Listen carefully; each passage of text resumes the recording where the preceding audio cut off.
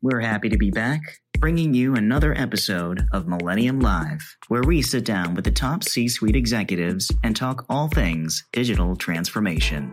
Millennium Alliance Advisory Board member Craig Richardville takes the hot seat in this episode of Millennium Live. He's currently the Chief Information and Digital Officer for SCL Health and has truly seen it all with his background on the information and analytics side of healthcare. No two CIOs are alike. So Craig breaks down what it means to be in this space in the year 2020, how healthcare is more like retail than we think, and the tools he and his team provide for a self-service, easy, and convenient way to our health. Thank you, Kara. Appreciate the opportunity, and thank you for everybody joining. So when I looked at the attendee list, it's very mixed. So we have a combination of payers and providers and a bunch of different roles that we'll be addressing. And so with that, I want to focus on first a couple of different items, probably define a little bit what a CIO is and what he or she does. It certainly is very varying. I want to talk a little bit about some of the programming work that we do, as well as focus a little bit deeper on the digital side. And so you'll see me bounce around a little bit, going from topic to topic, dropping in a few points here and there. And what I'd like to do is, as we get toward the end, is really gain your thoughts. You know, part of this for me is to learn from you as to what are some of the things that you agree with, disagree with, maybe challenge some stuff, maybe support some other things, so we can continue, with our education aspect of what we do. So first, let me talk a little bit about what is a CIO. So as I've kind of been in the business now for a little over 30 years, it is certainly very situational and is personalized for the company or for the health system that you work for. In some cases, the CIO, has certainly evolved over the years and has accelerated in some cases over the last 5 years.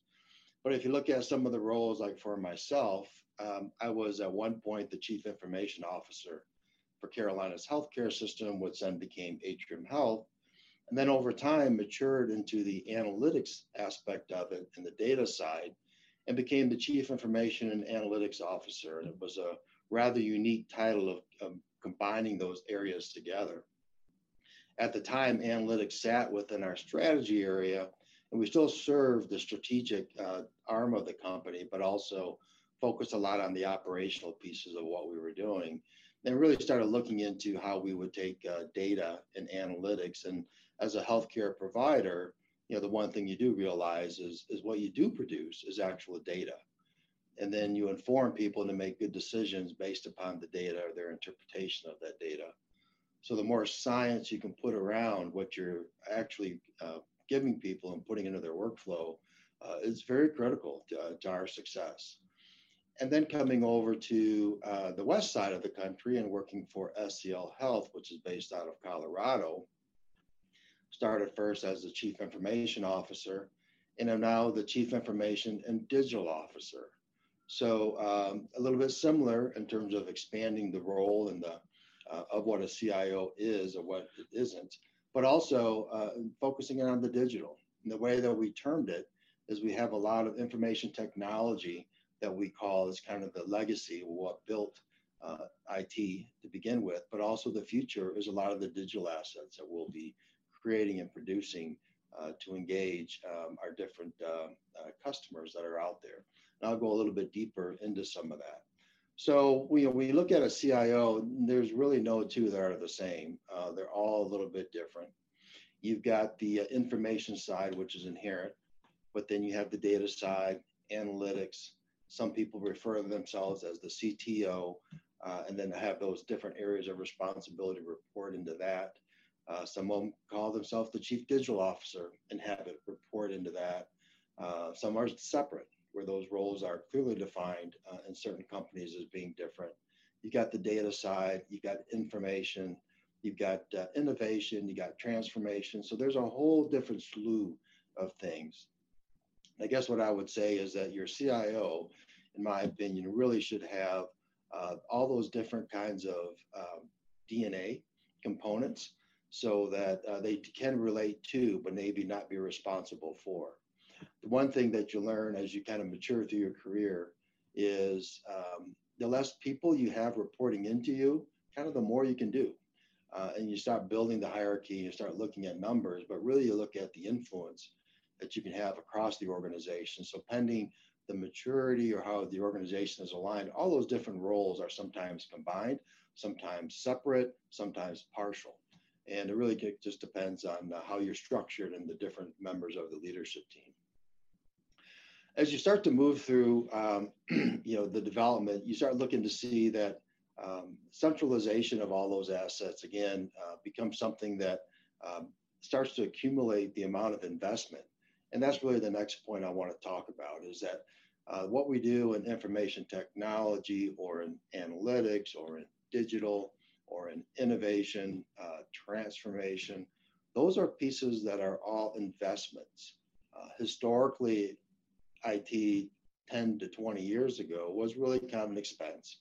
And I remember one day having my CFO at the time walk into our data center, a beautiful data center, just recently remodeled.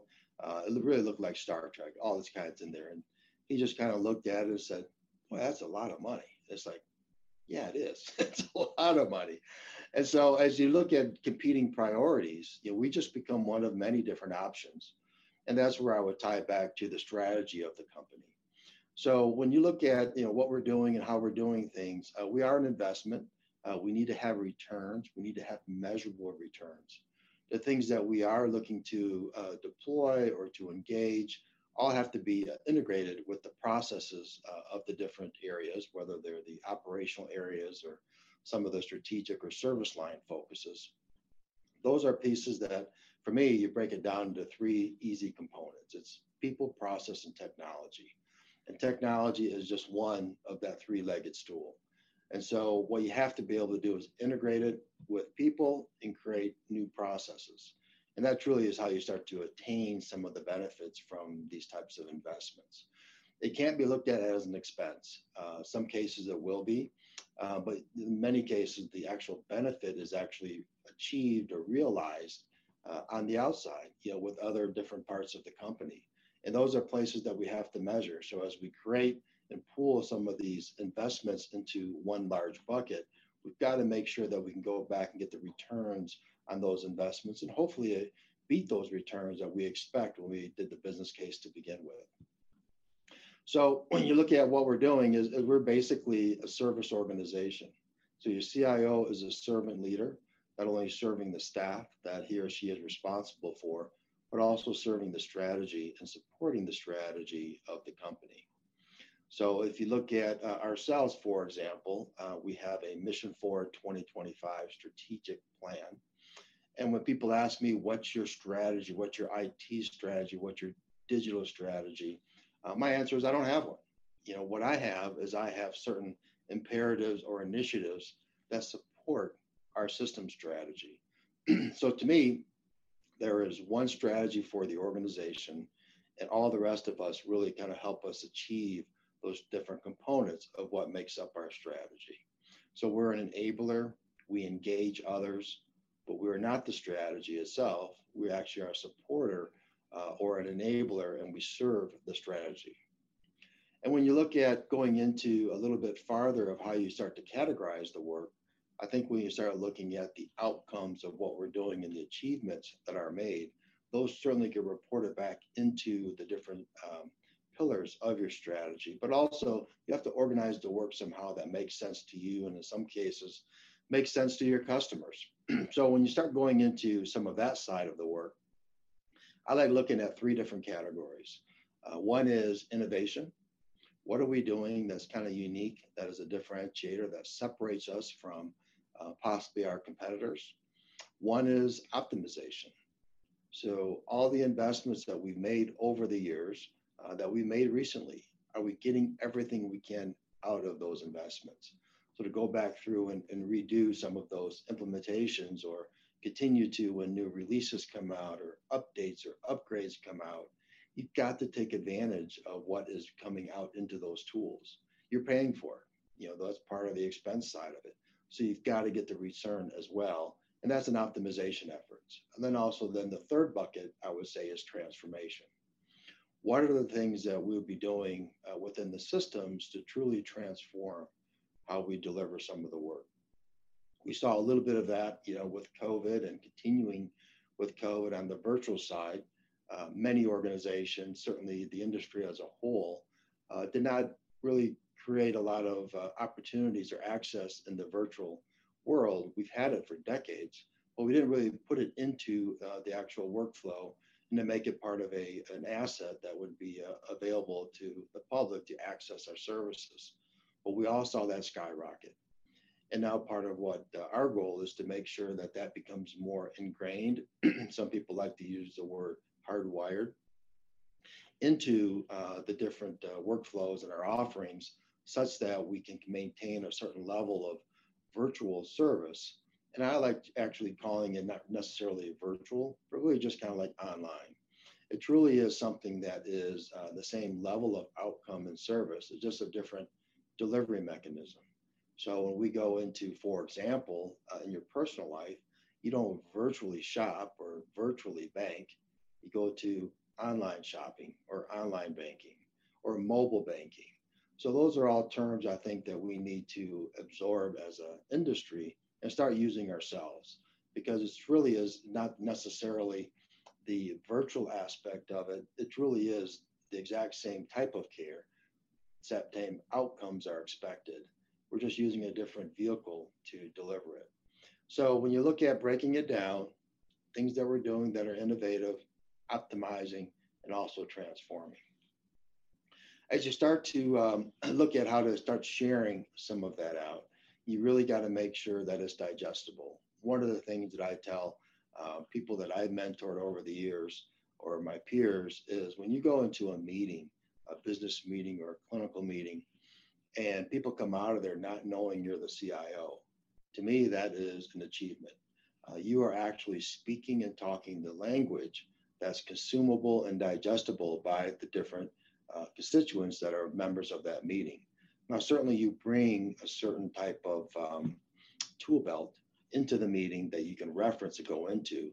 But if you use the language that you use with your potential staff and some of your leaders, that may not be totally understood by the public or by the different members of the meeting, and or maybe misunderstood. So I think it's important that we really start to speak and understand what is the language of the people in the meeting, and that we need to bring us into that. What I've done is actually recently is we created programs. So we created 5 programs that what we call partners, and 5 that we call platforms. And so when we look at the different products that we're producing, we have 5 major companies that are our partners that deliver certain platforms across the organization. We have hundreds of other applications that serve some of that and different types of technologies, many of which your customers will never know about because those are kind of behind the scenes. But however, this part of me is to try to make it very simple, take things that are complex, make it simple to understand and simple to execute against. So we have that. So if you look at the different products that we're producing, we have one that revolves around applications, one that revolves around data, one that revolves around digital, one that is risk, and one that is technology. Those are the 5. And if you look at the different partners, I will mention a couple of names. So we have Epic as a core EMR and revenue cycle system. We use Google as our main technology partner, Oracle ERP. We use Salesforce for our CRM and ServiceNow. And those are the different ways of how we categorize our programs. And we have multiple projects, obviously, that fit up underneath that and put all that together. When you put that in a circle, which is how we kind of display it, with the patient in the middle and flowing out into the different values of our company, the different strategic imperatives that we have, then also those different programs that we have, that all kind of feeds in something that is very digestible and consumable by someone at a board level or another senior member, or the different directors and leaders of the organization, and definitely within the hierarchy of what a CIO at your organization will look like. It's very easy to remember, easy to see, easy to be able to explain. We continue to evolve and to mature that. So again, I think we've got the innovation, optimization, and transformation buckets Then also we have the different programs of which the multitudes of projects fit up underneath so that we can categorize that. Then all that feeds into what our strategic plan is and the different imperatives that we have and how the outcomes of all that work help support those different imperatives and the initiatives that fall inside those imperatives. That's kind of how we structure. Now, if you look at moving a little bit deeper into the digital piece, I'll go a little bit farther. So one is, if you look at maybe what data or analytics was a decade ago, there's a lot of hype around digital. There's a lot of high expectations. Some will be realized, some not really expected to be, or really are almost impossible to achieve. But I think we can all see a lot of things that happen in our personal lives.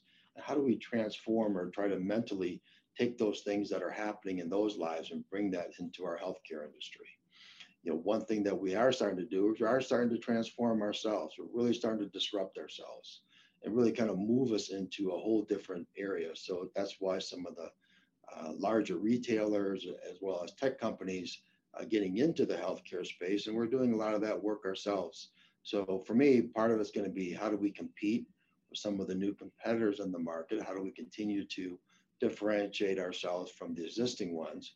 But also, how are we creating kind of a whole new, different part of the company that maybe a decade ago wasn't really in the forecast or in the vision, and really start to transform a lot of that. So if you look at it, there are a lot of people offering different kinds of services that are being revolved around digital, a lot of companies, a lot of products, a lot of new entrants. And we will see over time who will make it and who won't make it. But I think part of what we'll see also is the value proposition and the accessibility to our services will be much more engaging and very highly accessible versus what maybe it was a decade ago. And we'll see that happening in a short period of time. So I'm very excited about what the future of what digital will come in for us. And if you look at digital, I'll just kind of define a little bit about digital health. To me, there's varying definitions, but it's, again, try to break things down to be simple and be understood. It's just like how it sounds. It's the convergence of digital assets within health or within healthcare. And it should enhance our access. It should provide efficiency. It should engage our customers, our consumers. It should provide self-service capabilities, give them the tools that they need to manage their environment, and make healthcare a lot more personalized and a lot more precise. And you see that in the different areas of our personal lives. And so how do we bring that to be more of the rhythm of life for health or healthcare?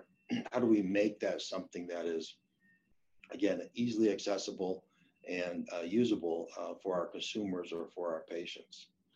And if you look at digital, I also like to break it down into 4 different unique, sometimes overlapping customer bases. So one is the associate. There's many things that we can do with robotic process automation, bringing tools into mobile environments for our associates, allowing them to be able to have access to the data that they need, to the systems that they need, in whatever environment that they are in, whether that's a back office kind of support environment, or whether it's on the floor, or whether it's in a clinic. There's plenty different of opportunities how we can take a lot of the digital assets that we're creating and integrate those into the workflow. The second group is the consumer. Those that aren't really patients yet, but those that we hope to earn the opportunity to be patients of ours. So how do we go ahead then and start to engage those? How to get the interest into how to come into your company or your organization? How to use those assets to contact them? How do we be respectful when they don't want to be contacted, or what method they want to be contacted with? So all those different aspects of how we start to contact consumers and make them part of our portfolio is important. The third group is the provider side, those that are actually delivering the care. So those could be the nurses, the physicians, other support allied professionals, those that are maybe at the registration areas, that are front and center with our patients as well. So how do we get all those that are actually touching and being part of the delivery of our services? How do we help make their lives a lot easier and those tools a lot more accessible through digital? And the last one is the patient themselves. And I like the term that the patient in some cases are the most unutilized resource. If you look at back in your personal life, the things you do now with banking, for example, or financial services, you do a lot of that work yourself. That used to be done through clerical people. You do that yourself now. You pull out your phone, you transfer money, you pay bills, you do whatever you need to in many cases just with your phone or on your computer. Same thing with retail. We all shop virtually. We all go online to do a lot of that work. We do comparisons. We do product reviews. We make selections. And those are things that I think for us in the healthcare industry, whether you're on the payer side or on the provider side, it's important to provide those kinds of easy to use, accessible tools for our patients to help them take care of themselves better. So I think that's part of our responsibility is to give those tools to those patients so that he or she can help manage their health and their care that they're receiving. Many cases, just like the financial services and just like the retail side, they want to do it. They want to do it themselves. So it's our responsibility to provide those tools to them to allow it to be a very self-service, easy, convenient way. Not one that where you need education or training, because none of the apps that we use today as a consumer do we actually get trained or educated on. You jump onto Amazon, for example, or you jump onto your Bank of America account or Merrill Lynch or whomever you do work with, and nobody trains you how to do it. It's all very intuitive. And those are the tools and the tool sets that we need to provide. And that leads into the digital front door. That is something that everybody is working on, have been working on for a period of time. A lot of different definitions of what that is. But part of it is trying to ensure that with that digital front door is that we can provide access to our consumers who just want to browse around and maybe look to see what we do offer and how do we perform versus those that might be patients who want to be actively engaged with their providers or with the different tools that we're providing to bring all that in a very single in your pocket, basically, on an app that allows him or her to be able to access those different resources quickly, and also then to use some intelligence around it. So things that would be more of the AI side or the ML side, really start to incorporate those types of opportunities within that app, and we really start to take some of that science of the work that we're doing and really put that into the hands of our patients. So those are all things that I believe on the digital front door that we'll need to start to continue to accelerate and accumulate those types of services. One thing I will say in today's world, one of the things that I think that is sometimes overlooked is really the digital identity aspect. How do we know that the person who is on the other line is that person? In some cases, we don't even know if somebody presents themselves, if it really is the person they're presenting. They may have some information that would help authenticate or verify that that is that person. But also, there are people who do present themselves that may not be. And then the digital side, it gets worse. I think we all know about a lot of the different digital attacks that occur, the phishing, where people are pretending to be other companies or other people trying to gather your information. So part of what we're looking at also is how do we identify somebody digitally in order to allow them to be able to have more confidence that we are who we are on our side, and you are who you are on the other side, whether you're the consumer or whether you're the patient, so that there's a higher level of confidence that we're connecting two people together that need to be connected. As we start to kind of close out, there's just kind of a few other points that I want to make and just kind of share with you. And again, we hope to have a few minutes at the end to be able to ask some questions of each other or of myself, or just make some comments. One is part of what we need to do on the digital side is we really need to make it as much human-like as possible. I think we've all kind of interacted with the Google Homes of the world or Alexas, and have started to kind of see that even some of the voices and the pronunciations and how things are said are becoming a lot more human-like versus very robotic. And I think that's part of the acceptance and to be able to start to mature that. So you start to create some of our digital assets, we really need to make sure that we are making them provide some kind of a human-like experience as possible. If we focus a little bit more on the artificial intelligence side, which I'm not a big fan of the name artificial intelligence, it almost makes it feel like it's fake intelligence, but it truly is intelligence. And the one thing that I like to kind of reinforce is that, in my opinion, artificial intelligence will not replace providers, but providers without artificial intelligence will be replaced. So we need more than just the human asset. The digital asset won't take over the human asset, but together they actually have the best outcome. And you can substitute anything you want for that provider. You can use retail, you can use banker. AI will not replace your investment banker, but investment bankers who don't use AI will be replaced. Because you want more than just the human interpretation. You really want the science that is also there to be combined into it to help provide those guardrails for people to make better decisions. So in closing, what I'll say is I have a lot more information I'd love to share, but for the sake of time, we'll just kind of close it out. What I'd like to do is just kind of maybe leave you with one thought, and that is truly is that as you start looking at the digital assets you're creating, the CIO role, him or hers that are in that seat, as you start looking at the data that we're using, looking at innovation and transformation and all the different things that kind of evolve around this office or this seat, is that remember that you are not the strategy. You are an enabler of the strategy. You are there to support and serve what the company has determined to be your strategy. So with that, I'll just kind of close and shoot it back over to Kara for any questions or comments that people would like to share. Craig, thank you so much. First question for you on telehealth. Given the shift to telehealth, do you think that there's a downside to the increased competition between healthcare networks?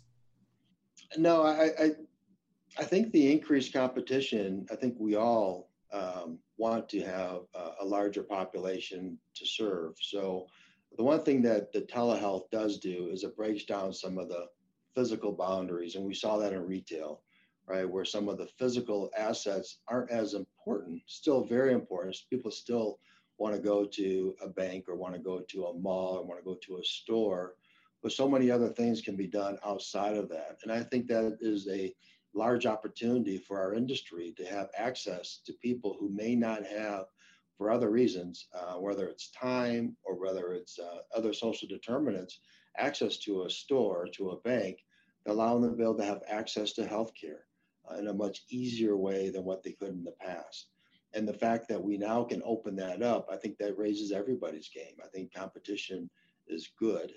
And if you have the great product, the great service, then you will win out as the competition continues to increase and your geographic boundaries, continue to go wider. The one thing I will say is we still have some separations with some of the telework that has to do with some of the state boundaries and the state requirements. And as we loosen those pieces up and allow people to be able to compete for that service, I think the winner is the consumer and the patient. COVID-19, is there a silver lining in healthcare? What are your thoughts on that? I'm not sure what I would say would be a silver lining. I think COVID-19 did allow us to be able to accelerate a lot of the work that we were already doing and prepared to do. And so the previous question was a great comment toward that, is the movement into teleservices is something that we've been prepared for years. We just didn't have the demand or the reason to do that. So I think COVID-19 will also teach us a lot of things. Number one is that as we start to serve communities, this collaboration is key.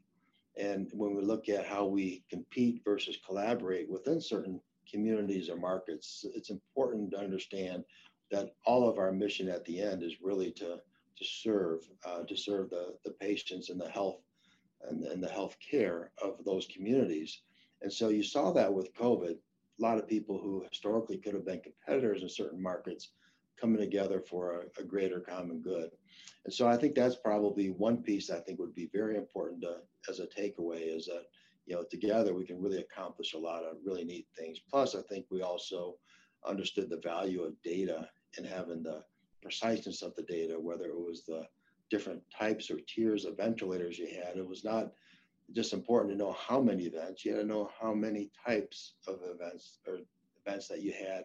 You had to know and be able to predict, PPE usage and how that was going to kind of mature or evolve over time, and really start to look at the data and become a lot more precise with the different things and start to predict what next week would look like, what tomorrow might look like, or even next month, and be able to be prepared for those kinds of potential demands that wouldn't be a normal thing that you could have predicted from a year ago. Sure. And on that note, this is a good time to start talking about 2021. We're nearing the end. I know there's going to be a lot of conversations about this at our event over the next 2 days. Are there any technology solutions that either you're keeping an eye on that need to be a top priority as we approach the new year? Yeah, I really think probably I would say two things. One is the things that we have put in place to help us get through some of the surge activities. We can't lose sight and go backwards if things start to change and lighten up a little bit. We've got to always be now prepared for this kind of situation. So having all those kinds of plans and surge plans, et cetera, all those kinds of things really need to be, and like we all had from years ago, disaster recovery plans that every year we keep in tune. The same thing's going to happen with surges. How do we continue to increase our capacity and capabilities at certain times that might be more extreme than we could have ever forecasted in the past? And I think going forward, I think it's the innovation side. I think there are probably things that we haven't seen yet, or we haven't brought to life that will be coming to life. This is where I really like engaging a lot of the smaller companies, some of them the startup companies or young companies, people that are really thinking out of the box that may not have some boundaries already in place of what can and can't be done, and really start bringing new things out. So I think keeping in touch with what's happening in innovation certainly is a very important aspect of how we want to continue to evolve in our maturity. And innovation, as you know, are more like stair steps versus transitional steps. So it really can be a big boost if you find the right thing out there. So I think keeping a pulse on what's happening, what people are producing, because there's a lot of brilliant minds out there bringing great products and services out. Craig, thank you again so much. That was a really great way to kick off our event. To everyone else who joined in, thank you and take care. Thanks for listening. And don't forget to check out some of our other episodes exclusively on Digital Diary.